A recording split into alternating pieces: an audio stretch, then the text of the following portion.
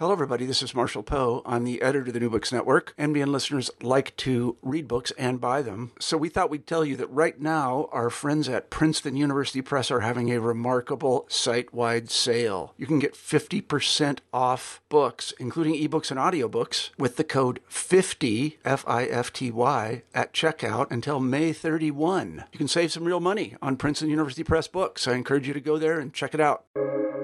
Welcome to the New Books Network. I'm Caleb Zakarin, the assistant editor of the New Books Network, and you're listening to New Books in Economics. Today I'm speaking with Robert Hetzel, retired economist from the Federal Reserve Bank of Richmond. He is currently a visiting scholar of the Federal Reserve Bank of Chicago. Robert has written a sweeping work on the Fed titled The Federal Reserve, A New History, from UChicago Press. Robert has written an extremely rich and detailed book that showcases the triumphs and defeats of the Fed in its century-long effort to stabilize the economy. Before beginning our conversation, I'd like to say a special thanks to Michaela Lucky of the UChicago Press. Robert, thank you for joining me today on the New Books Network. Good. I assume you want me to start by telling a little bit about myself? Yes, of course. Yeah, we would love to hear about your work and your career. Okay. I got my degrees at the University of Chicago, and as an undergraduate, I was a historian. I went into economics, and my interest in monetary economics really took off in the early 1970s when I was a member of the Money and Banking Workshop at the University of Chicago. Of course, it was headed by Milton Friedman, and Milton Friedman was my thesis advisor. So obviously, he was one of the pivotal figures in my life. In 1975, I joined the Federal Reserve Bank of Richmond as an economist, and I was involved in briefings and debriefings for FOMC meetings.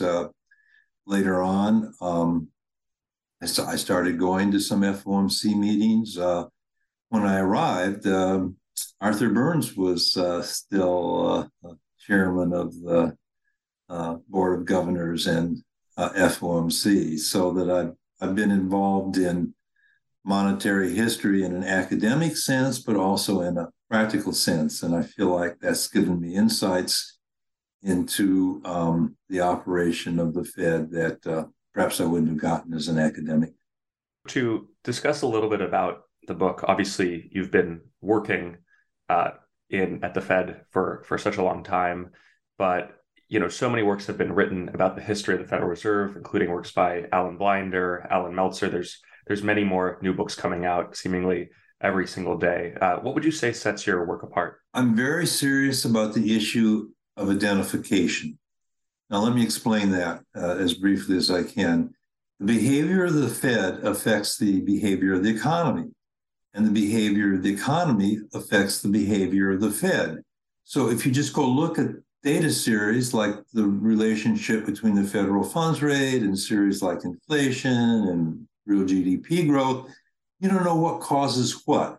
And to write a history that can evaluate the efficacy or inefficacy of monetary policy, whether it's stabilizing or destabilizing, you need to solve the identification problem.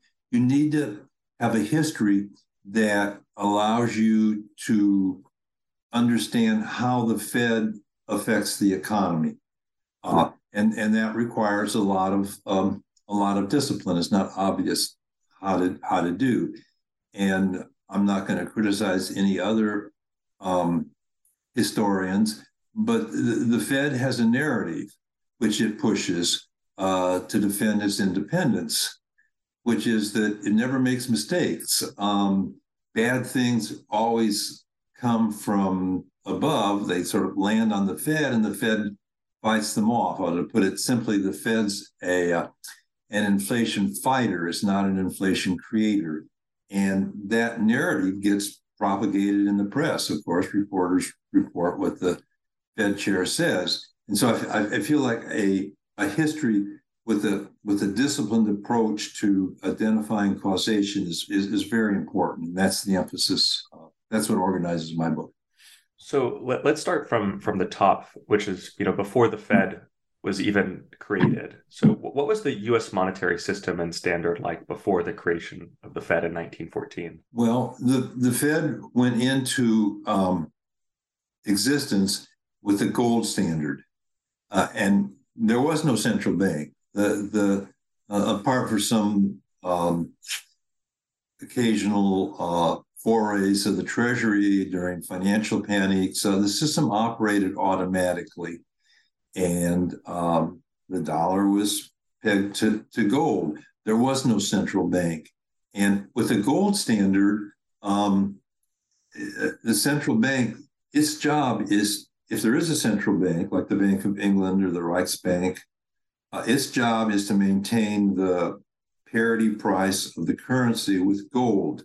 And it responds to gold inflows and outflows. And the key thing about that is the Fed, the central bank, is not a creator of money. It's not in charge of creating reserves. The reserves are given to the central bank by inflows and outflows due to the balance of payments. So the Fed was created without an adequate understanding of the role of a central bank as we understand it today, a central bank that has responsibility to control prices and a responsibility to control money.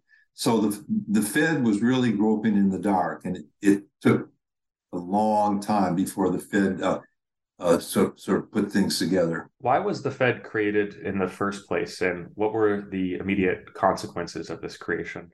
That's a very good question, because we had two banks. They weren't modern central banks, but they were national central banks, the First Bank of the United States and the Second Bank of the United States. They were chartered for 20 years. President Andrew Jackson vetoed the recharter of the Second Bank of the United States. And in the populist environment of the United States, the central bank, well, the first and central banks in the United States, they were viewed as exploitive. So there was this long tradition against having a central bank. It was epitomized later on by William Jennings Bryan. And so, for example, in 1912, during the presidential election, the Democrats in their platform committed to not having a central bank. So it was really an amazing thing that we got a central bank. And the reason we did was because President Wilson thought of it as part of a progressive program of reform, and he was able to push it through, but on the basis that it wouldn't be controlled from Washington; that it would be a federal system. You describe the dominance of something called the Real Bills Doctrine. What is the Real Bills Doctrine, and why did it hold sway for economists at the Fed? Okay, that's a very good question. Now, again, with the gold standard, the role of what we think of as a modern central bank wasn't understood. In fact, the gold standard had been such an orthodoxy that even talking about a central bank that controlled money creation was off limits. You were a heretic. The only experience with central banks that did not have a specie standard, gold or silver, was central banks that monetized government deficits in wartime. So the idea of a central bank that was not disciplined by a specie standard was anathema, and so that idea carried through. Now, so what was the Fed supposed to do then if it wasn't in charge of controlling prices? As we understand a modern central bank today.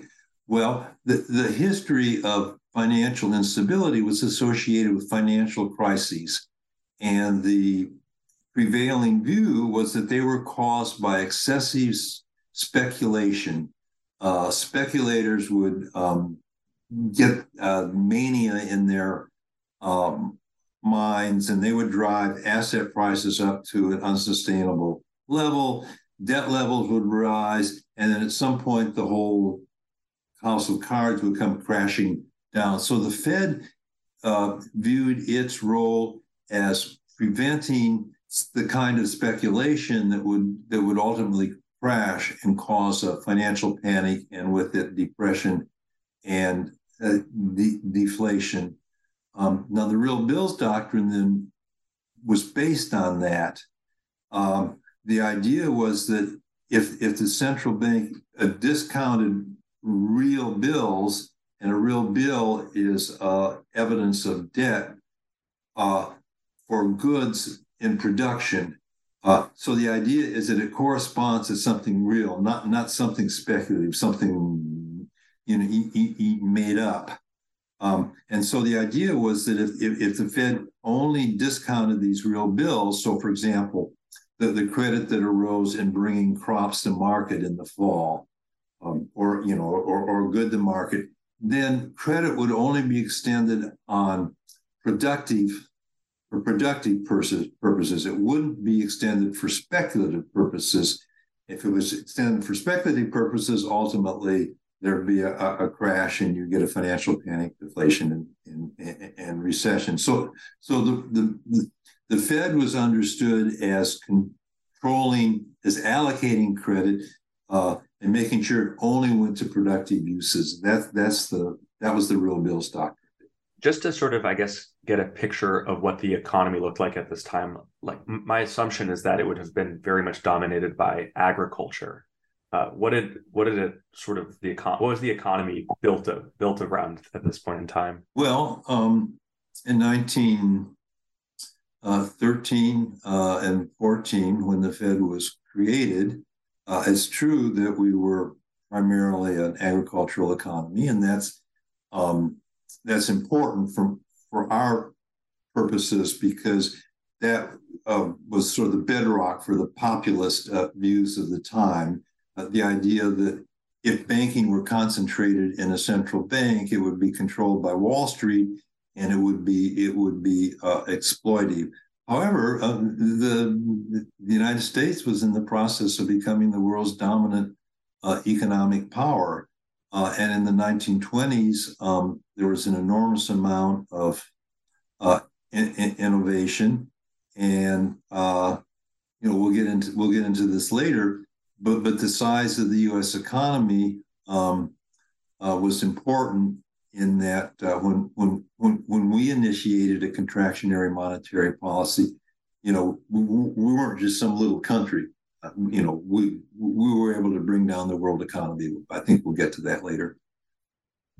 I'm sure many people are familiar with the 20s and it being this period of speculation and growth and massive shifts in culture, and then obviously the resulting Great Depression. And Chapter 7 gives an account of this. Can you describe what the 20s and then the subsequent response to the Great Depression was like from the perspective of the Federal Reserve? Okay. Of course, we could talk about this for hours. Yeah. Let me try to cut to the chase.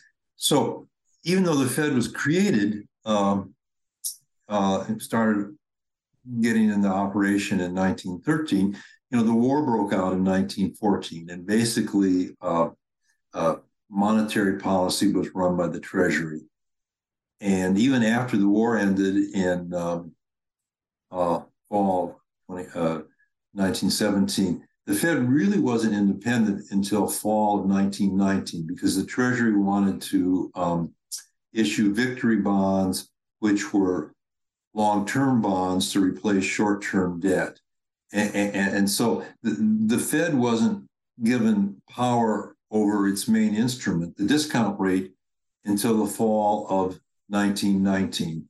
Now, at that point, when the Fed gained its independence, there was a significant amount of inflation. And today we would say, well, that was because in the World War I, the Fed monetized a lot of government debt. But in the real bills environment of the time, the inflation was viewed as due to speculation, speculative excess.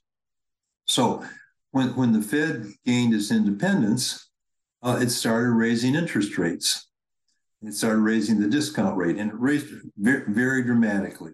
And it viewed this speculation as coming from, and we'll get back to this later in the Depression, as coming from an excessive extension of credit. So it wanted the banking system to contract. So it would get back to a credit base that was just enough to support productive economic activity. So between telling banks that they had to cut back on their loans and raising the discount rate, it set off a very deep recession, and prices fell.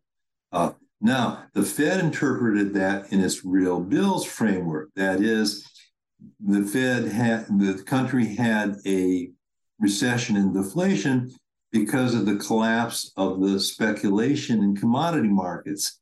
The Fed almost lost its independence at that point because the populist senators from the West, they were concerned about the dramatic fall in commodity prices, the fall in the price of cotton, wheat, and so on. So the Fed said to itself, oh my goodness, we better not have another one of these recessions like this. And the moral it drew from that was that it would have to nip incipient speculation in the bud before it got to the point where it would collapse. Now, if we're going to talk about the 20s, we have to talk about, well, you know, what was it that took so long for the Fed to bring the economy down? But we can get to that next. Yeah, I think that would be really valuable for listeners to hear about what happened, the speculative excess and then the subsequent depression. Okay. So I think this is where, my book really gets going in terms of the Fed. And I think I have a perspective that's not available in other books. And so the Fed wasn't organized around keeping the economy growing. It was organized around preventing speculation. But initially, events kept the Fed from trying to crush asset speculation and effectively implement a deflationary monetary policy. There were two things. One was that there was a huge inflow of gold starting in 1921, and that kept the Fed was mainly concerned with offsetting that. And then later on, especially in 1926, the Fed was very concerned about getting Europe back on the gold standard. And so the Fed didn't want interest rates to be too high here, so the gold flowed into the United States, and it was hard for the newly established or independent central banks, the Banque de France, the Reichsbank, the Bank of England, to have enough gold reserves to start the gold standard. But as when Europe and Japan got back on the gold standard, the Fed felt like it had more freedom to concentrate on what it saw as its essential responsibility, that is the prevention of excessive speculation. And the economy in the 20s really roared away, the roaring 20s. And a lot of financial innovation occurred, like the corporate issuance of securities to finance themselves. And so the people were optimistic about the future, and the stock market took off. But the Fed viewed that rise in the stock market as speculative excess. And again, to repeat, the Fed was concerned that excessive speculation would eventually collapse. And so the way to prevent a severe deflation, recession, was to nip that speculation in the bud. The question then became how to do it. And there were two views. There was what was then called the Federal Reserve Board, and then there was the New York Fed, and they competed for control. The view of the Federal Reserve Board was very traditional real bills. That is, you had to make sure that the banks were only lending for productive purposes. the view of the New York Fed was also real bills, but its head, Strong, viewed credit as fungible. So to deal with speculative excess, you couldn't just sort of direct how credit was going. If there was speculative excess, it meant that there was too much credit being extended. It was spilling over from productive purposes into unproductive, speculative purposes. So the credit base had to shrink. Okay, so you put these two together, it's a double whammy. The banks are told, man, you guys gotta stop this excessive credit expansion. And so banks had two ways of adjusting to reserve outflows. A bank has a superstructure of deposits or reserves, but there's reserve flows, inflows, and outflows, and individual banks have to adjust to that, and they adjust to that today in the federal funds market. Okay, in that time, funds went from interior banks to banks in New York to lend on the call loan money, on the stock market. Okay, and they also borrowed from the regional Federal Reserve banks. So what the Fed did when it told banks you got to stop this excessive lending, two things happened. Banks were told that they couldn't use that call loan money that funneled money on margin to the stock market, because that was viewed as encouraging speculation. And okay, so what about dealing with the reserve outflow through borrowing from the discount window? Well, under real bills, the view was that, well, if you borrowed for an extended period of time, it had to be because you were financing something speculative, not a goods in the process of production. And so if you were borrowing from the Fed, that would invite the bank's Fed supervisors to come in and look at your portfolio. And if you've been lending on security collateral, which we talked about before, the corporations issuing securities rather than on real bills, you'd be in trouble with the Fed. So the banks could no longer adjust reserves to the call loan money market. They couldn't do it without penalty through the discount window. So what were they going to do? Well, they needed to build up excess reserves to deal with reserves outflows. But in the environment of the time where the Fed was not allowing credit to expand, the only way they could do that is to contract. And so what Friedman and Schwartz called the Great Contraction, which lasted from fall of 1929 until March of 1933, that whole period was characterized by a period in which banks were trying to build up excess reserves by contracting their portfolios. But that didn't create reserves. It just made bank asset portfolios smaller to a given reserve base. And so in that process of contraction, the money stock got contracted by, and this is Friedman and Schwartz, by a third, and that set off a huge deflation and recession. Problem with this period, as opposed to the earlier recession we talked about, the 1920-21 recession, is that in the earlier period, as a consequence of World War I, the other central banks in the world had gone off the gold standard. So you had floating exchange rates, and contractionary monetary policy didn't spread from the United States to other countries. But when the gold standard was in place during the Great Contraction, interest rates went up here, gold flowed in from the rest of the world, Europe especially, into the United States. And with the fragile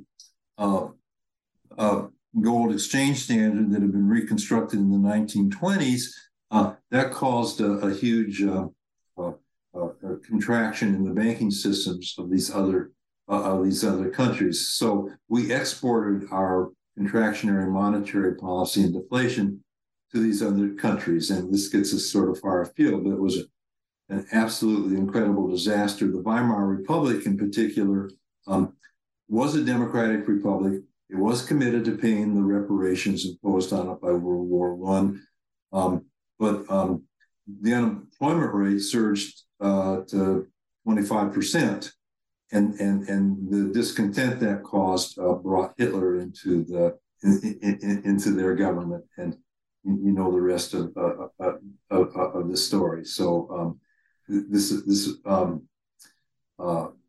first half of the 20th century, the Western world did everything wrong.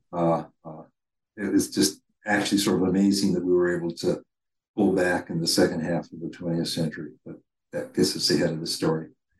Yeah, I mean, so, going, picking up sort of at 1933, Roosevelt, FDR, I don't know exactly when FDR is elected, if it's 32 or 34, I think it's 32. But once FDR is in office, how does policy change? And I was wondering also if you could just maybe discuss a little bit about John Maynard Keynes and his views on monetary policy. So Keynes, at this point, is not a Keynesian, and the general theory is not published until 1936. So that's not really a consideration. The question is what happens in going from Roosevelt to Hoover. Now, again, the orthodoxy was the gold standard. The feeling was that money had value. A dollar bill, which was just a piece of paper, had value because it could be converted into something with intrinsic value. That is gold.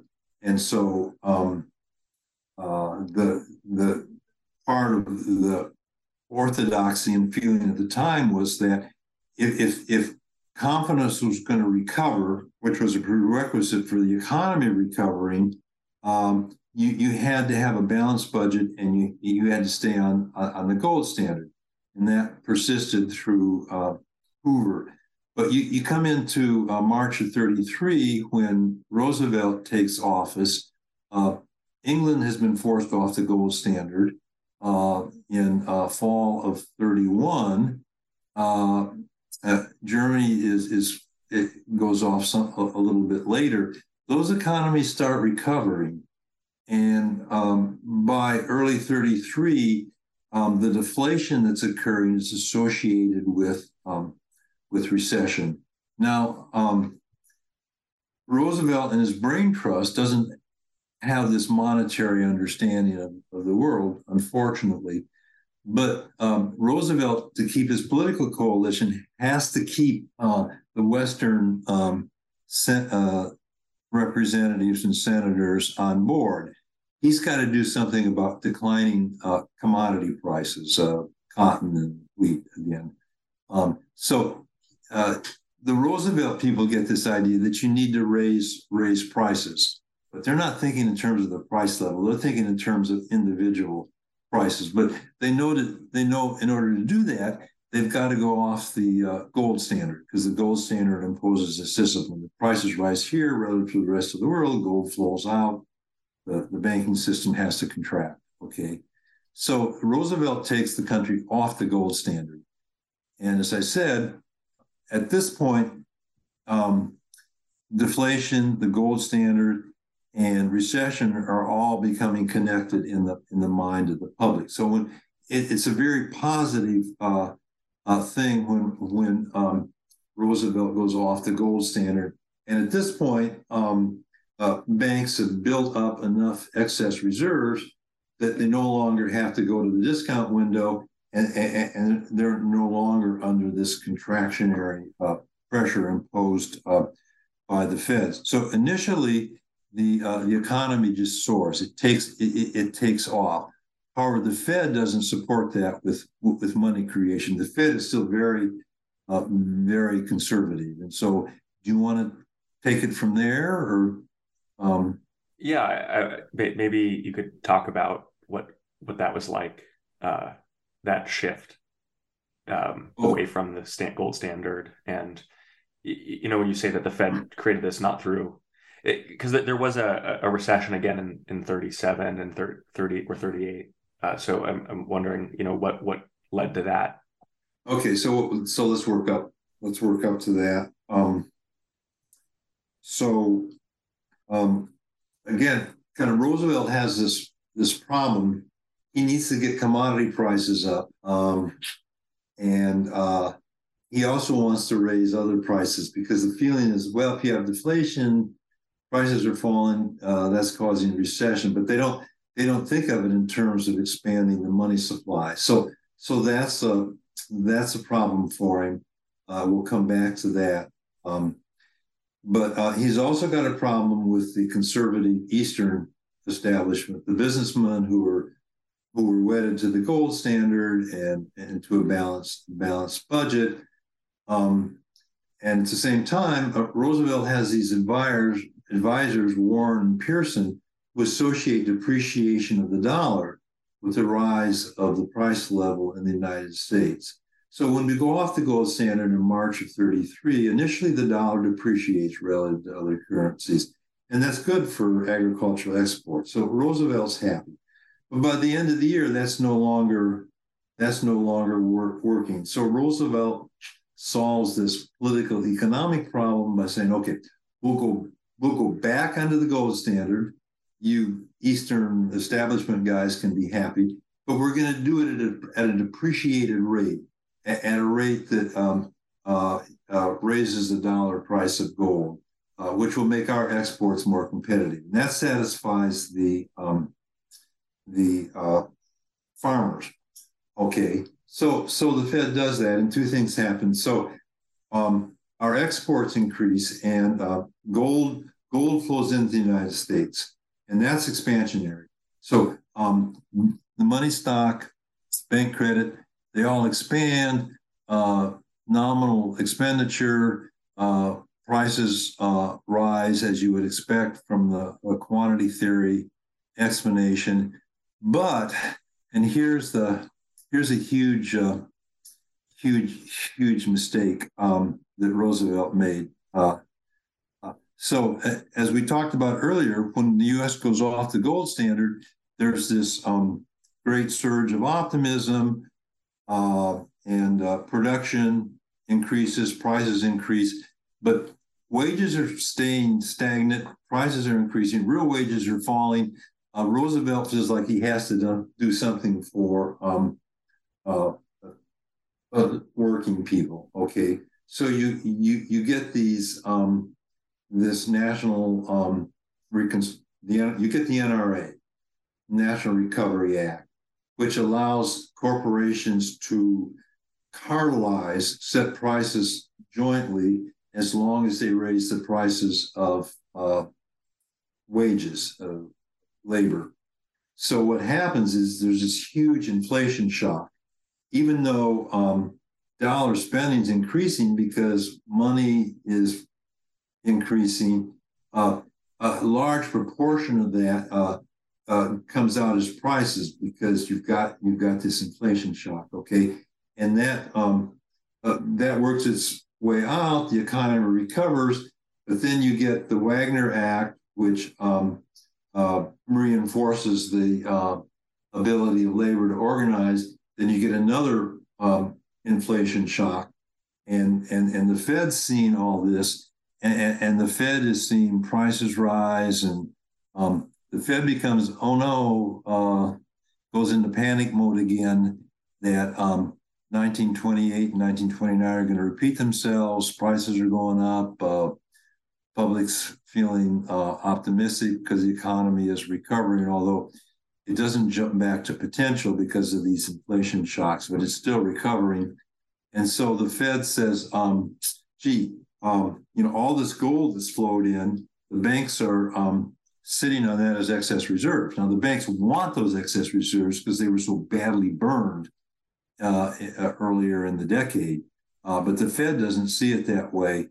And so the Fed says to itself, we got to do something with these excess reserves. We got to sterilize them before they spill over into speculative excess. So in 36 and early 37, the Fed raises reserve requirements very significantly. It turns out that the banks wanted those excess reserves. With the increase in reserve requirements, they disappeared. So the banks try to build up their excess reserves by selling securities, contracting loans, and you get a second monetary contraction, and the country goes into recession again. Once that recession ended, did it technically end not until necessarily like towards the end of World War II? What was that sort of period like from this recession through World War II? Well, I mean, two things were happening. One is that as gold flowed in, part of it was being sterilized by the Treasury. That it wasn't that it was financing its purchases of gold by issuing debt rather than just selling it to the Fed and creating money. And the Fed, was really burned by the recession. So you started going back to the earlier situation where the gold inflows, which were still coming in part because of the instability caused by Hitler and Mussolini in Europe. So money starts expanding again, the economy starts recovering, but then you get Pearl Harbor. And when you get Pearl Harbor, the Treasury, the Fed goes along with the Treasury, and you get an interest rate peg, and a lot of deficit spending that's financed by the Fed. So you get inflation, but it's like World War I. You come out of the inflation, the World War II inflation, but there are two things going on now. One is you still got real bills, and people are thinking, "Oh my God, you had all this huge expansion of credit based on government spending. There's going to be a collapse, and we're going to go back into deflation and recession." And the Keynesians are saying, "Well, government spending, which was 30% of GDP, all that just disappears as the defense spending disappears." So the Keynesians are saying, "Oh, there's going to be a recession, depression because deficit spending has collapsed. We've gone to a surplus." So there's a universal assumption that we're going to repeat what happened after World War I, where the country goes into a deep recession and deflation. And in that environment, the Treasury is unwilling to let go of control of monetary policy and its interest rate peg, and so rates stay pegged until the Korean War comes in June of 1951, and then there's a if you like, we can talk about that. There's a huge battle that leads to the Treasury Fed Accord of March 1951. Yeah, that's actually my next question, is if you can talk a little bit about the relationship between the Treasury and the Fed and what changed in 1951. The Korean War starts in June of 1950. The Accord is in March of 1951. Initially, it's a police action. The seems to be manageable, but in November of 1950, the Chinese cross the Yalu River. They cross into North Korea to push back the UN forces that had been pushing the North Koreans up the peninsula. Okay, so at that point, it looks like there's going to be World War III, and there's going to be a great demand for commodities, and there's also going to be price controls. So that there's a huge commodity inflation as everybody tries to jump into commodities before the war starts and before the controls go on. So there's a big inflation. Now the Fed people are pretty conservative. And two things are going on. One is that the Fed people at this time are free market people.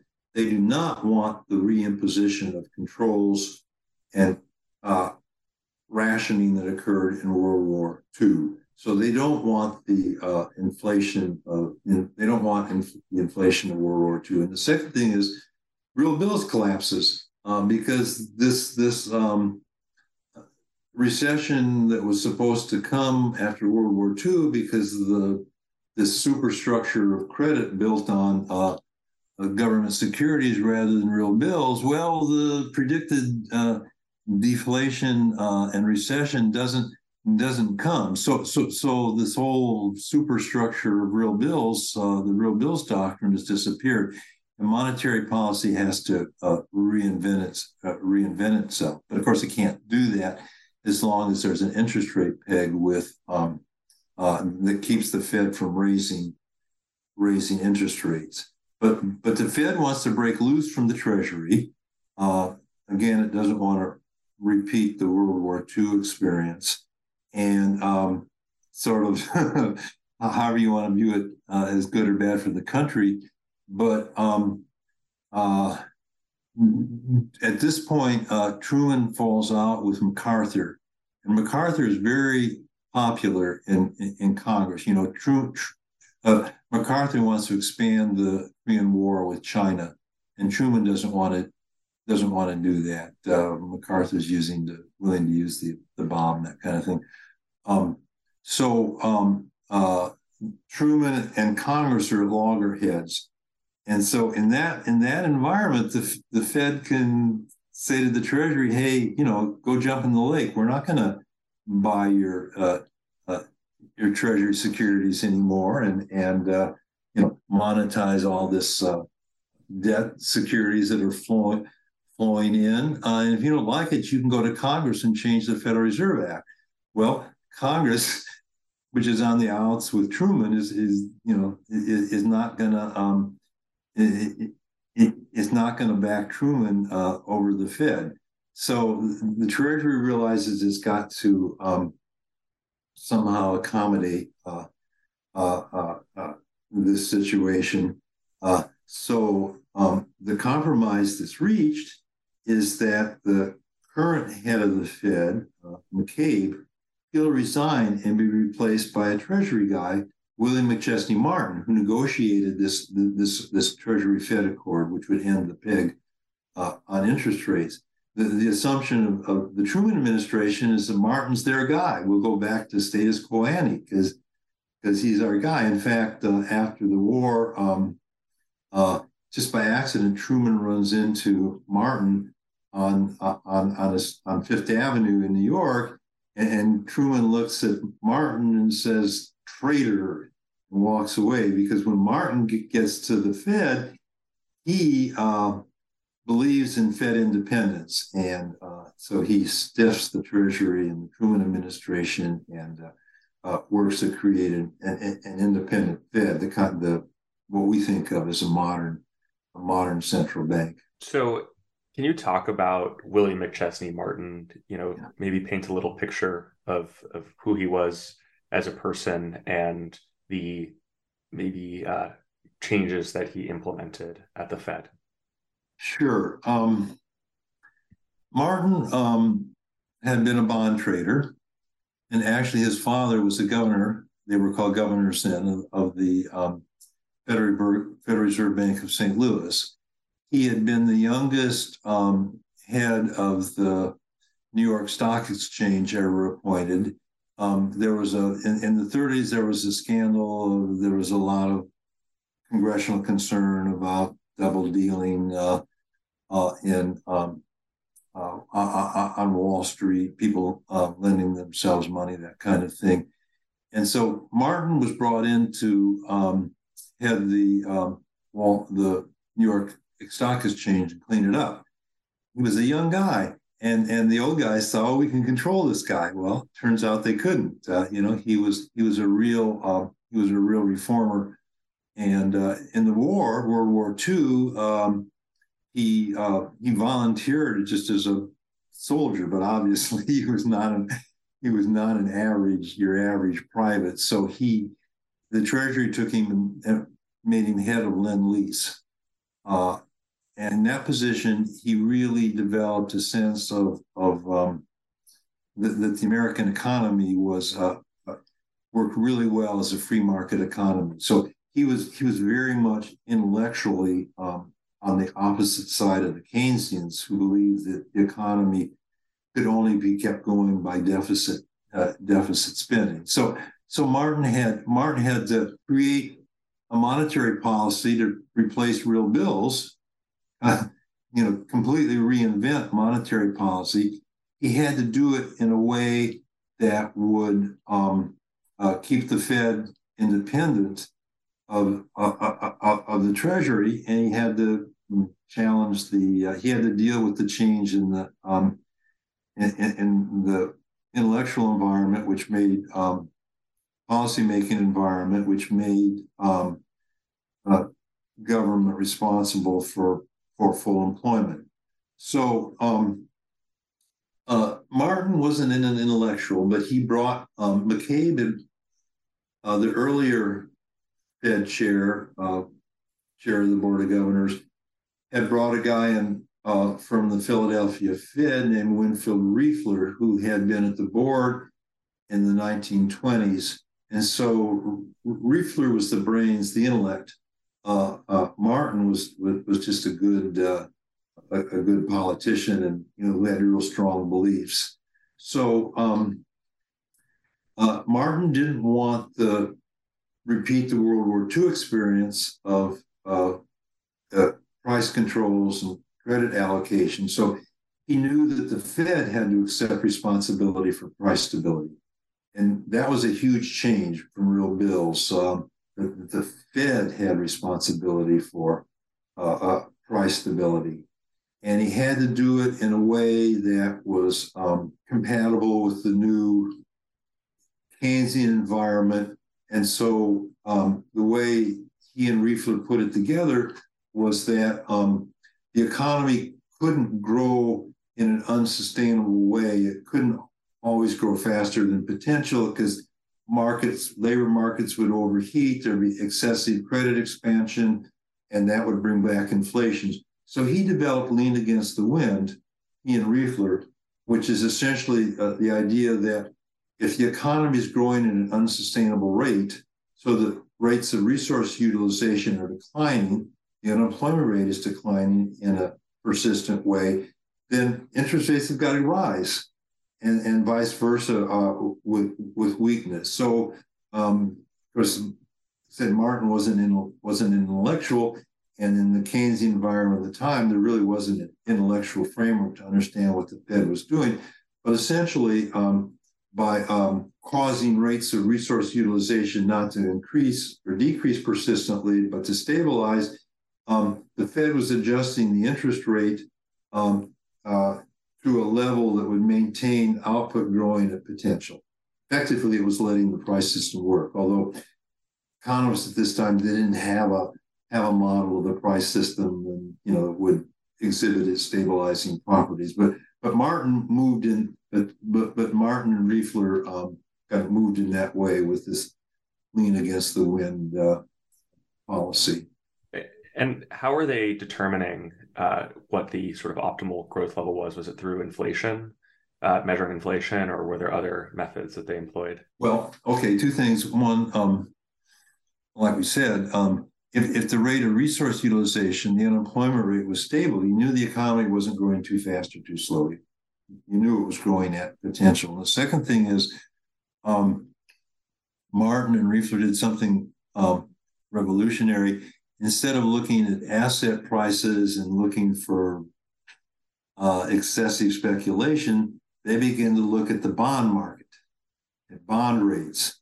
The idea that as long as financial markets believed that you would move interest rates persistently to whatever degree was required to control excessive credit extension and money and inflation, then there'd be no inflation premia in bond rates. But to do that, and also to protect himself from pressure from the Treasury to be the lender of last resort if a bond issue didn't sell. Martin developed something called bills only, in which the Fed would only transact in Treasury bills. Bond rates would be free to move. So you get leaned against the wind, where the Fed's moving interest rates in an intuitive way to offset excessive weakness or strengthen the economy. And the price level stability is ensured because the Fed is disciplined by the bond markets by not what we would later call bond market vigilantes think that policy was excessively expansionary. Yeah. So how did the Fed lose? I mean, if the Martin was really dedicated to price stability, right, for reasons we've talked about, and he had procedures that would guarantee it. So what happened? Well, you come into the 60s. He campaigns on the goal of getting the country moving again, get the country growing. We're competing with Russia. We're concerned that it's growing faster than we are. We want the economy to grow. Now, initially, Martin's okay because there's a conservative Treasury, and Kennedy and Dillon, Treasury, are concerned that they don't want a dollar crisis. They don't want the Bretton Woods to implode because people lose confidence in the dollar. And Kennedy doesn't want another crisis on top of the Cuban Missile Crisis. So things are okay. But then Kennedy's assassinated and Johnson comes in. Johnson's a Texas populist. He believes in low interest rates. He comes out of this, what we talked about, the William Jennings Bryan tradition. And two additional things happen. One is that you get the war in Vietnam, and Johnson's unwilling to choose between guns and butter. He wants the economy to grow. And with the war and the riots in the cities after the assassinations of King and Kennedy, King especially, the country's fractured over the stresses caused by a militant civil rights movement and by the war, the new generation burning the American flag and demonstrations. So there's a political consensus that the country needs low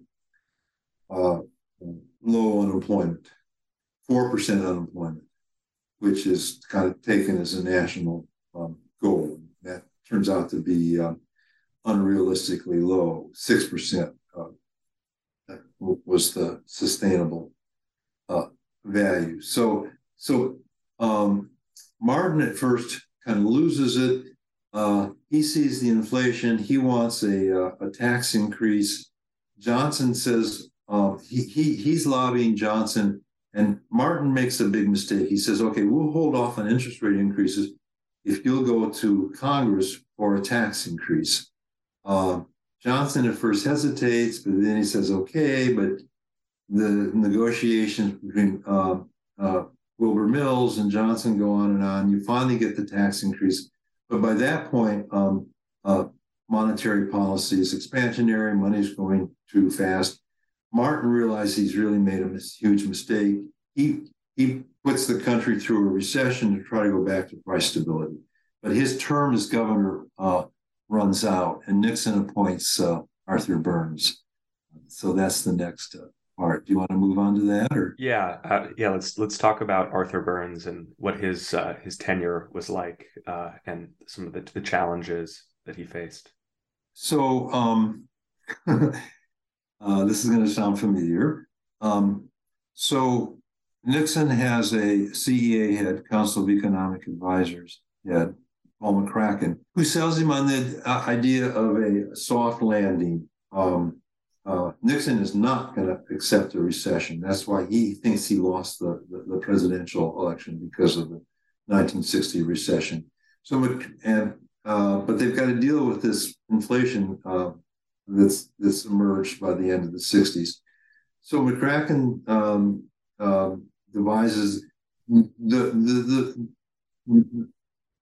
Fed's going to raise the unemployment rate to just above the full employment level, and then over time inflation will work its way down. So in 1970, however, instead of this soft landing working, you're getting 5% inflation and 6% inflation and 6% unemployment. And Burns looks at that and he says, "Oh my gosh, we've got slack in the economy, and we still got inflation." And so Burns and the Keynesians and basically everyone except Milton Friedman buys into the idea that with slack in the economy and inflation, you've got cost push pressures. It's cost push. It's labor union militancy and large corporations that are pushing prices up. And so that's what gives you the price controls. But Burns think, well, if you've got the price controls, why not have a monetary policy that will push the unemployment rate down? And so that starts with what Friedman, what was later called Go Stop monetary policy. Now, there's an interruption to this in the Ford administration, and this will sound familiar. The head of the CEA is now no other than our own Alan Greenspan. Okay, now they're very conservative, but when Jimmy Carter comes in, his guys think, hey, we're going to do just what Kennedy did. We're going to get the economy going again. Well, problem was the economy didn't have the kind of slack it had in the early 60s. And Burns, who's always kind of wanting to play the political game and be in the midst of the politics, kind of puts off raising interest rates because he thinks he can get the incomes policies and the wage and price controls that he got under Nixon. So you get another, you go from go to stop to go, and then you get G. William Miller to replace Burns. Miller's really out of his element. Initially, he in fall of '78, he pursues a contractionary monetary policy. The world's concerned about the depreciation of the dollar. But then in the fall of 1970 or December of 79, December of 78, the Soviets invade Afghanistan. There's a concern the budget will become unbalanced, and so Miller becomes unwilling to raise interest rates. He's concerned about another recession, but the inflation is moving up. And so in terms of bond prices and expectations of inflation, everything becomes unmoored. And it's that environment that brings Volcker in August of 1979. Yeah, so Paul Volcker, prior to reading this book, my understanding is that Paul Volcker, if there's anyone who represents the Fed chair as a role, that he's like Paul Volcker is maybe the most consequential Fed chair. So can you tell the listeners a little bit about Paul Volcker, who he was as a person, his values, and the actions that he took to combat inflation? Sure. So Volcker was always involved in financial markets. His first job was at the New York Fed, and that was in the late 40s. So he was, very conservative. He went from there to the Treasury. I guess he was at Chase Manhattan Bank for a while too. But at Treasury, he was in charge of maintaining the Bretton Woods standard, which meant not going off for the dollar, not to go off gold. So he very, very much believed in stability of the dollar and maintaining the Bretton Woods system. He was the Mandarin of the system. And in the environment of the time, in the Cold War environment, he viewed a strong dollar as a sign of a strong United States in the Cold War. So he's appointed head of the Federal Reserve Bank of New York. I think probably about 1976. And then toward the end of the Carter administration, when it becomes obvious that inflation rather than low unemployment is the problem, Miller leaves, goes to Treasury, and Carter brings Volcker in because he wants somebody who will be strong on inflation. Now, Volcker can't do anything about the dollar, but he can try to restore price stability, which is a prerequisite for a strong dollar. Now, you can read about this in the book, but Volcker basically loses a year. He works with the Carter people to implement a conservative, balanced budget, and he feels like he owes the Carter people something. So when the Carter people come up with this idea of credit controls to bring inflation down without a recession, Volcker feels like he has to support it. And it turns out it was just a disaster. When Carter goes on TV and tells people we're going to control credit, people tear up their credit cards. They think it's unpatriotic to spend on credit, and all the purchases that were based on credit, installment credit or whatever, they collapse. The economy collapses, and then the Fed is slow realizing that it's going to jump back up. It's sort of like the current period with the pandemic, where you get this brief collapse and then it shoots up again. But by that's all in 1980. But by end of the 80s and early 81, Volcker's chagrined. He was going to come in and end this stop-go monetary policy, and yet he set off the whole cycle again. So in 81, he said, "This is not going to, we are not going to repeat this," and monetary policy becomes very, very tight. The funds rate goes up to 21%, and we go through a severe recession. Now, Volcker will eventually back off in starting in June of 82 because there's a less developed country in LDC debt crisis, and it looks like all the borrowing that countries like Argentina and Brazil did to finance the deficits that were created by the increase in oil prices, which increased after December of 78. They did all that borrowing from the big banks in New York, and starting with Mexico, they said we're not going to repay this. We can't repay it. Well, Volcker's afraid the banking system's going to collapse, and so he works with the IMF to lend to the countries to repay their bank lending and institute internal reform. But at that point, then he can't bring he doesn't want to pursue a contractionary monetary policy. So inflation comes down from 10% to 4%, where it stabilizes, and then the politics are complicated. But basically, that's where Greenspan comes in later on.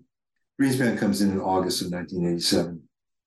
What was the perception, public perception of Volcker at this time? My sense is that now people reflect on Volcker as being this, sort of a patriotic figure, who made the tough decisions. Was he viewed the way that he maybe is today then? Yeah, at the time, that was a very good question. There was a huge amount of internal dissension over high interest rates. It basically killed the housing industry, and the contractors were sending 2x4s into Paul Volcker. The Fed could have lost its independence, but Reagan didn't like inflation, and he just couldn't bring himself to criticize the Fed publicly.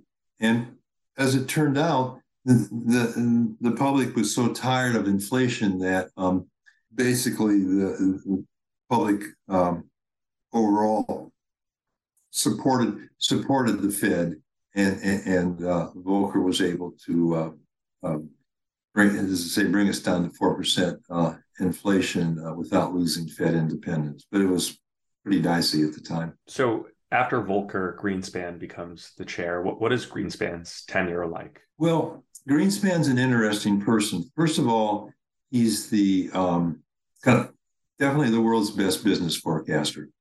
He starts Greenspan forecasting company in the late 40s.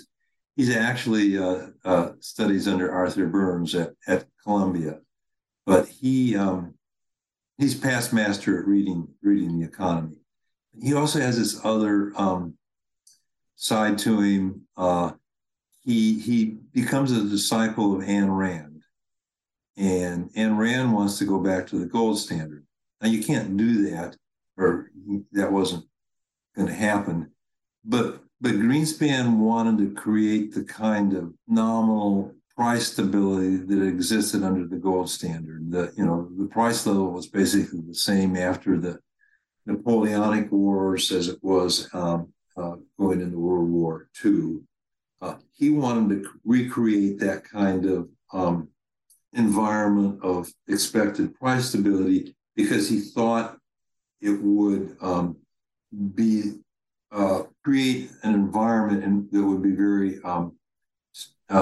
conducive to the operation of a free market economy and investment. So that was basically the discipline he worked under, is trying to work down inflationary expectations. And the climactic battle between the Fed and the bond market vigilantes occurred in 1994 when in the recovery from the 1990-91 recession. It was called the jobless recovery at the time because Greenspan was very slow to work interest rates down because he didn't want bond rates to kind of rise again. He wanted them to work down as a measure of long run expected inflation. But in 94, when the economy really took off strongly again, bond rates rose, and Greenspan raised rates from 3 to 6% in the space of about a year, which was pretty dramatic. We got through it without a recession, but that basically established the expectation of price stability as the sort of environment in which we were financial markets accepted. And then moving on from Greenspan, Bernanke obviously experienced was the chair during the recession. What was Bernanke's what were his challenges that he had to face as Fed chair, and how did the role of the Fed shift, including in the eyes of the public, during the recession?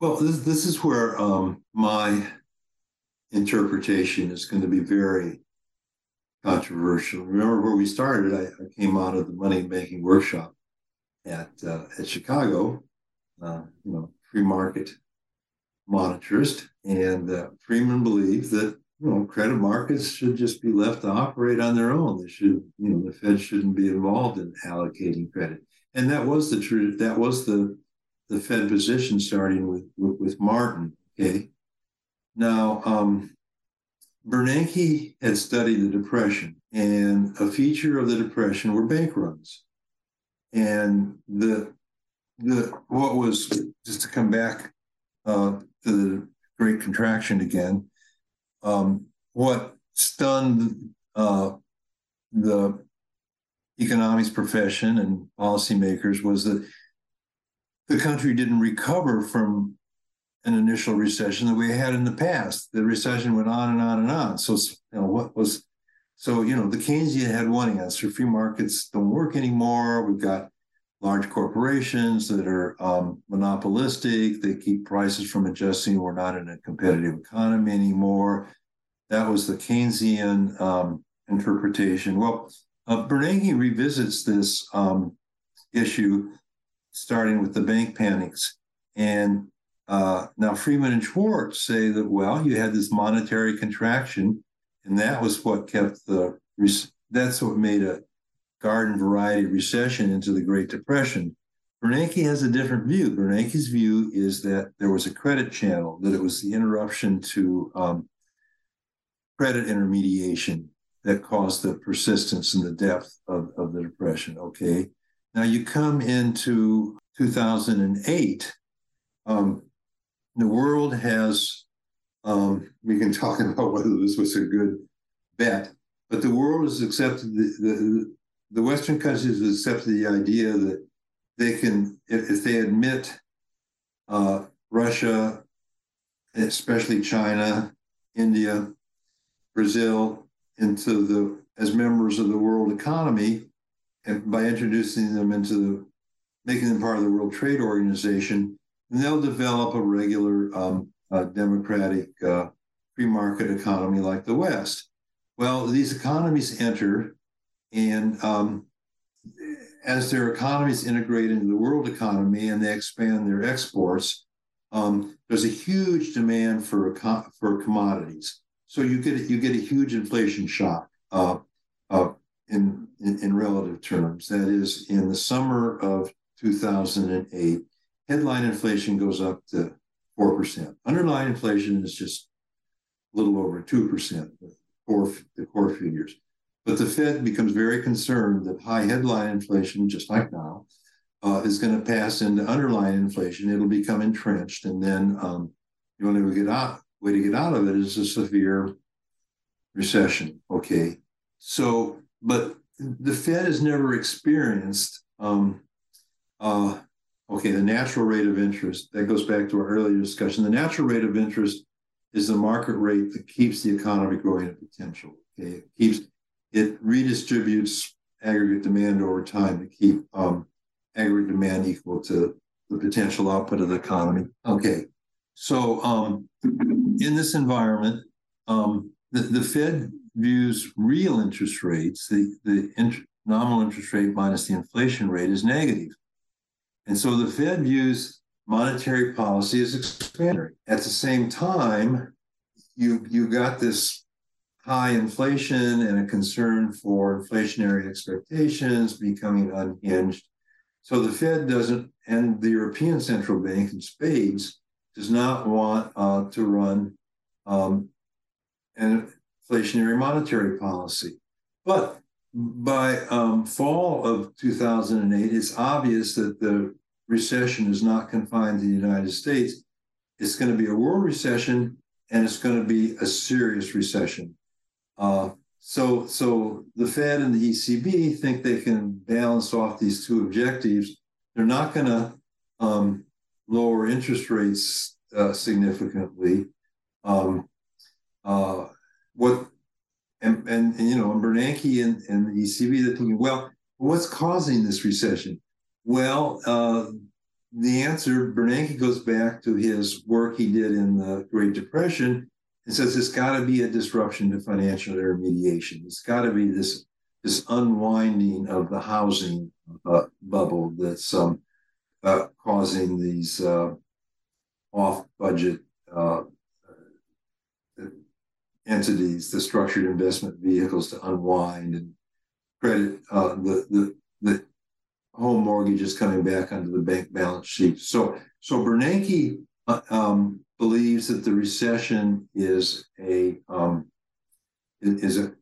working through a credit channel. So his emphasis is on getting credit flowing again. Now, that's very different. I argue in my book that what Bernanke should have done is to make sure that aggregate now dollar expenditure continued growing. So he should have undertaken open market operations, what we now call quantitative easing, to keep aggregate demand growing. Now, in the environment of the time, he would, and I was there, he would have said, "Oh no, that'll unhinge inflationary expectations. Inflation's 4%." What he should have done is to say, "Okay, we're going to have an expansionary monetary policy. Credit markets we can deal with those separately, but we'll deal with inflationary expectations by articulating an inflation target." But he didn't do that. That didn't happen until January of 2012. And so the Fed and the ECB were very slow to understand that there was this extraordinary shift where the natural rate of interest was actually becoming negative. Even though you had zero realized real rates of interest, that wasn't enough. You were going to have quantitative easing and forward guidance to get us through this period of a negative underlying real rate of interest. So I think that Bernanke and Treasury Secretary Paulson, who was a markets guy, they just misread the situation as being caused by a disruption of financial intermediation. So their emphasis was on these TARP programs to force capital into banks to deal. So it was sort of a cover for dealing with the banks like Citibank, who really were in trouble, to get more capital into the banking system, credit flowing again. But what they should have done was pursue an expansionary or not contractionary monetary policy. So, but I'm a minority view. I didn't get the Nobel Prize, Ben Bernanke did. So I think we're going to have a very interesting battle of the books coming up. In my book, finally, right. It was supposed to have been out in August. Apparently, it'll be out in December. Academic presses don't run at warp speed. Okay. Right. And for listeners, Bernanke is putting out, or I don't know if it's out yet, but Bernanke is writing a book about 21st century monetary policy. Yeah. It's out, and Blinder's book is out, and the Wall Street Journal columnists John Hilsenrath and Nick Timiraos are also writing books about this period. Nick's book is called $1 Trillion Arbitrage. He's talking about the credit programs that Powell initiated, and Hilsenrath is talking about Janet Yellen. Right.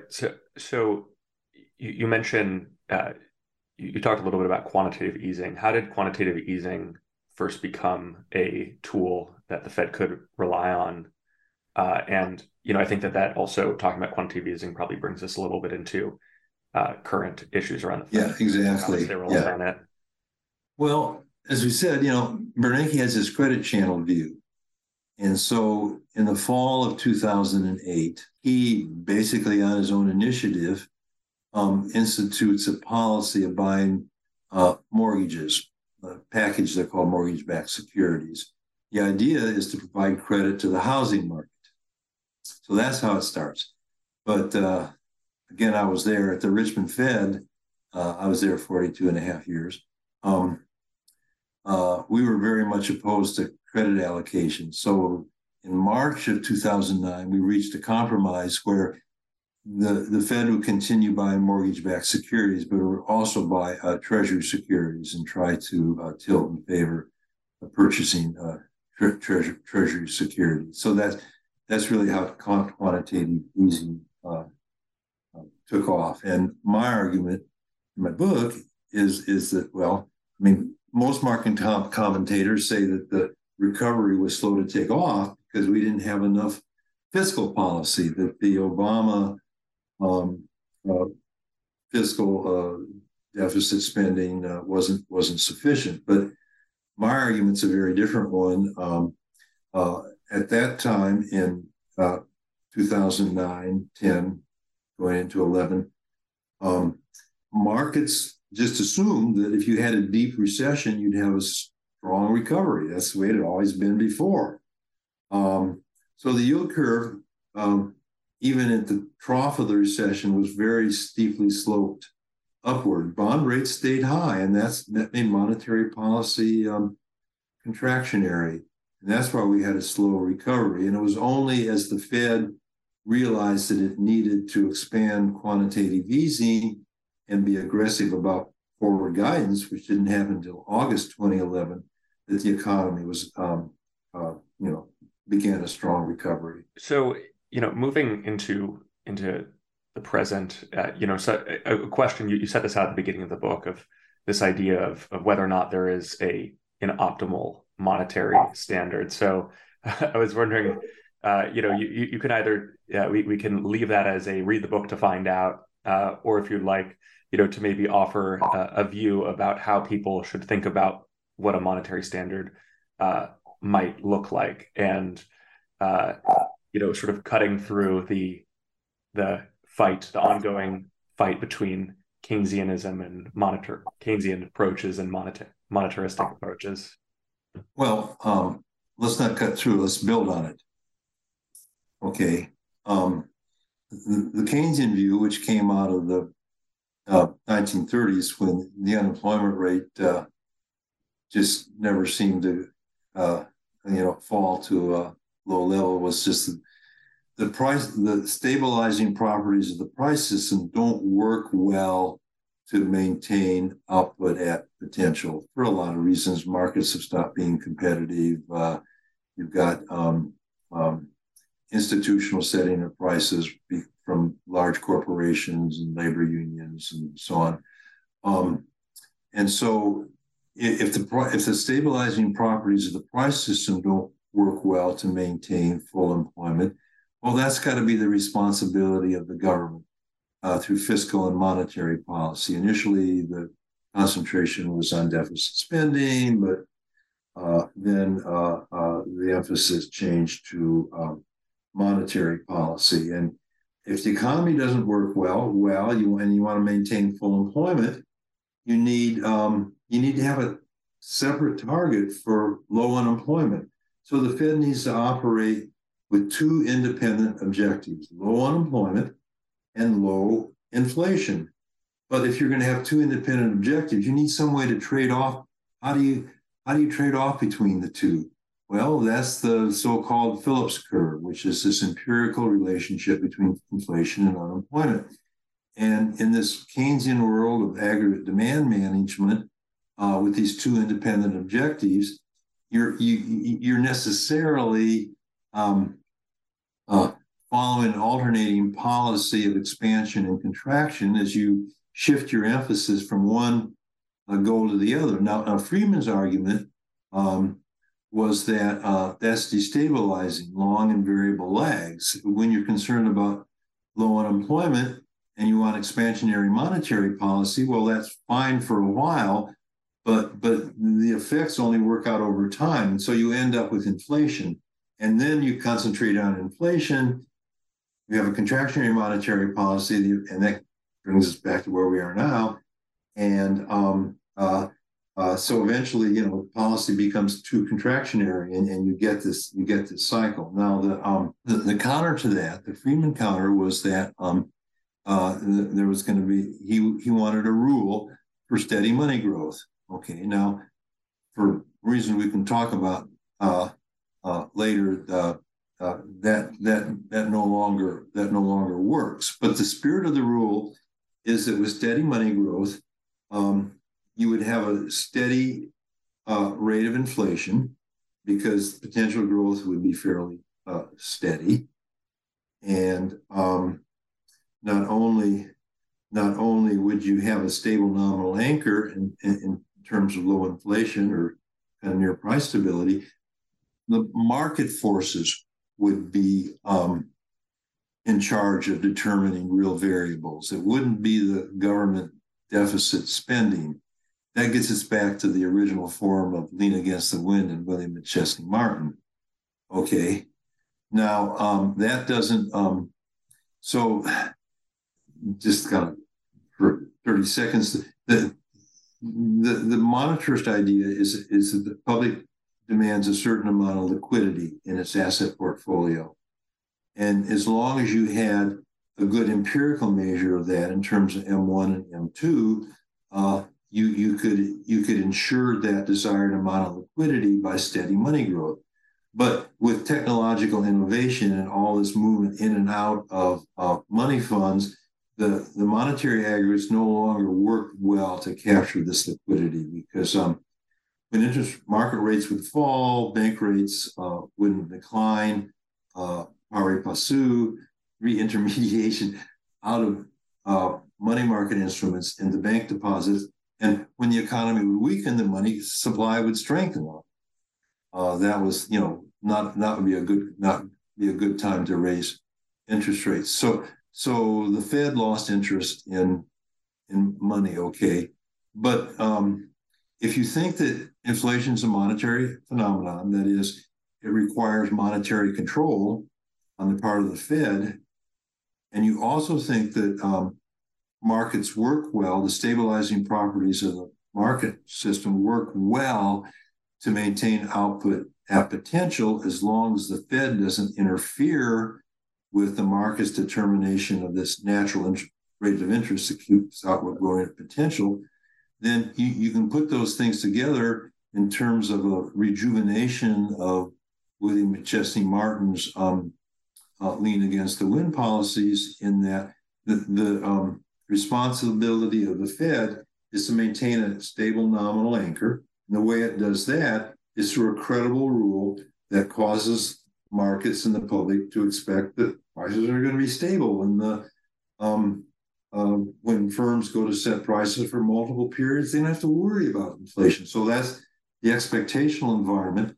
And then you have a rule that causes the funds rate to move to counter excessive growth or weakness in the economy and keep the real funds rate at the natural rate of interest. And then with the real funds rate equal to the natural rate of interest, then the market forces are determining output and unemployment. So output and employment. So the Keynesian side is that if you're going to have full employment and low inflation, you need to have this ongoing discretionary juggling between the two, and alternating expansionary and contractionary monetary policy. Well, the monetarist view is that you want a neutral monetary policy, which concentrates on price stability, lets the price system work to maintain full employment, so that the Fed's maximum employment objective comes out of the operation of a healthy economy. It's not an independent objective of the Fed. So do you think it would be right to suggest that Jerome Powell now is maybe taking cues from Martin? No, I think he started taking cues from Bernanke fall 2008, where he got the Fed very involved in credit allocation, starting with Bernanke and continuing with Powell. The Fed has reinvented itself as a combination central bank and GSE, like Fannie Mae.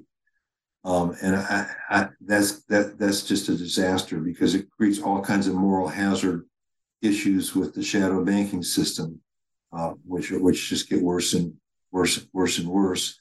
And it also gets the Fed involved in the politics of credit allocation, which is very political.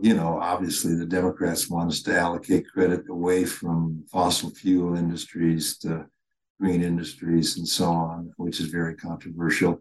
And the Fed just ought to let, have a rule where it's not always lender of first resort to any institution that gets into trouble. So market disciplines risk taking, and then let credit markets work. and concentrate its focus on monetary policy, keeping aggregate nominal demand growing at a rate in line with potential output so that we have price stability. And the role of the central bank is to provide a stable monetary framework that allows markets to work. So sort of following up on that point about, people saying, oh, the Fed should, promote some policies to, to allocate credit in some way. That seems like that would be the typical domain, if anything, of Congress. Do you think that, lawmakers have over time tried to shirk some of their responsibility over to the Fed in order to avoid making hard choices? Well, I think a lot of this came from Powell and his Keynesian advisors. They view monetary policy as working through financial intermediation. And so when in April of 2020, when the unemployment rate jumped up to 14.7%, they said, oh my God, we have all this social responsibility. We need an unemployment rate low enough to maintain full employment. There's this huge amount of slack in the economy. So they were, very, very Keynesian. So first of all, they said, okay, we need to bring the unemployment rate down to its pre-pandemic level of 3.5%. And given this flat Phillips curve, we can go all the way down to 3.5% without an increase in inflation. So we can really step on the accelerator. We really need expansionary policy. And we don't have to do what Greenspan did and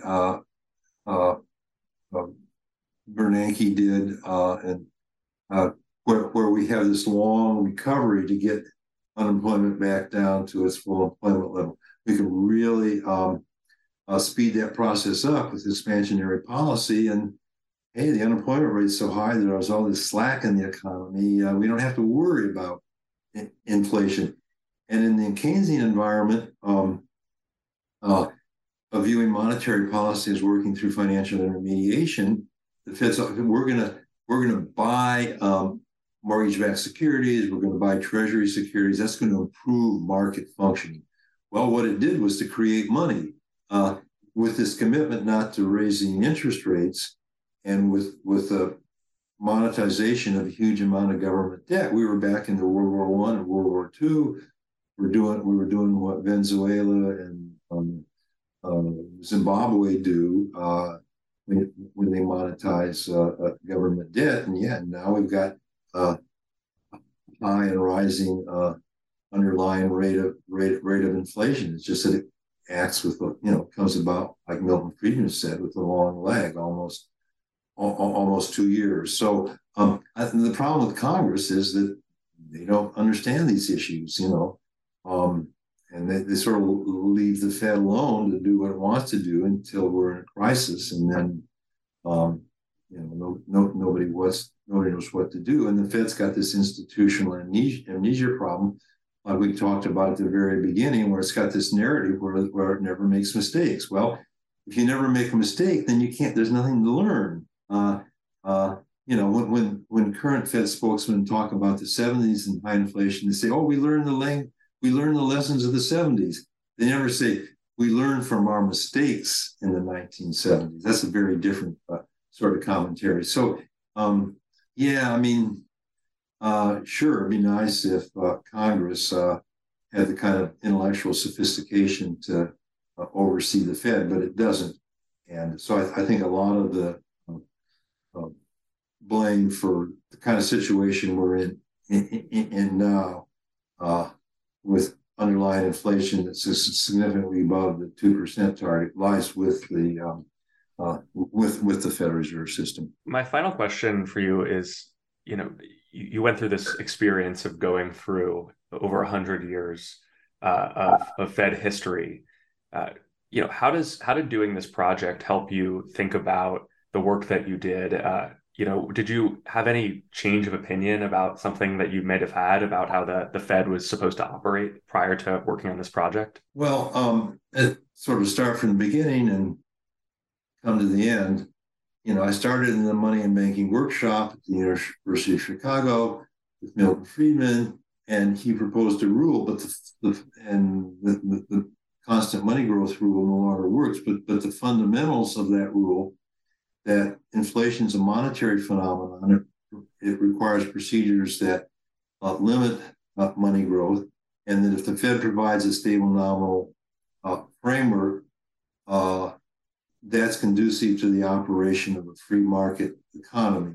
So the issue is to revise the monitor's Keynesian debate and to revise the monitor's rule such that the Fed is responsible for creating a stable nominal anchor in which firms don't worry about inflation. They just set prices based on supply and demand and relative prices. But at the same time, the Fed follows these procedures that allow the market economy to work. And in doing that, they set a level of interest rates that disciplines the demand for money and keeps money growing at potential and preserves price stability. Is there anything else, that you are considering working on once this comes out? I know, obviously, after doing the Fed history, there's so much going on related to Fed policy. It seems like it's on the front page of the news every few weeks or so. Do you foresee yourself working on anything else related to monetary policy? Yeah. I'm like Ahab chasing the white whale for a long time.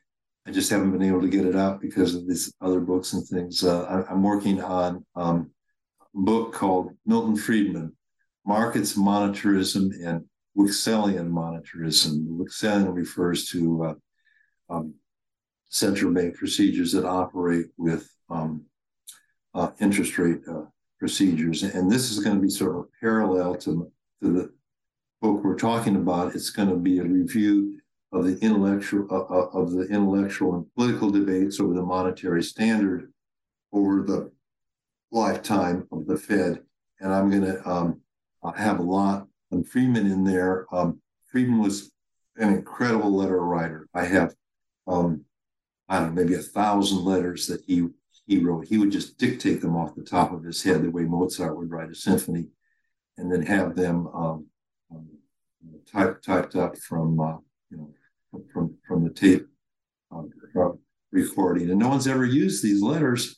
I would every summer go visit Friedman and copy letters. And no one's been willing to use them because they're afraid of copyright issues. But I have a letter from Friedman saying I have complete freedom to use these. And so I'm writing this book, and I feel like I have this whole treasure trove of material to draw on. And I'm pretty excited. So it's sort of like an intellectual biography of Friedman? Yeah, but in a way that highlights the kinds of debates over the monetary standard that we've been having now. Because we had a really vigorous debate in the 1970s, but that's not taking place anymore, and that's a terrible misfortune. We need to rejuvenate it. Debate is always healthy and good, and new learnings are revealed.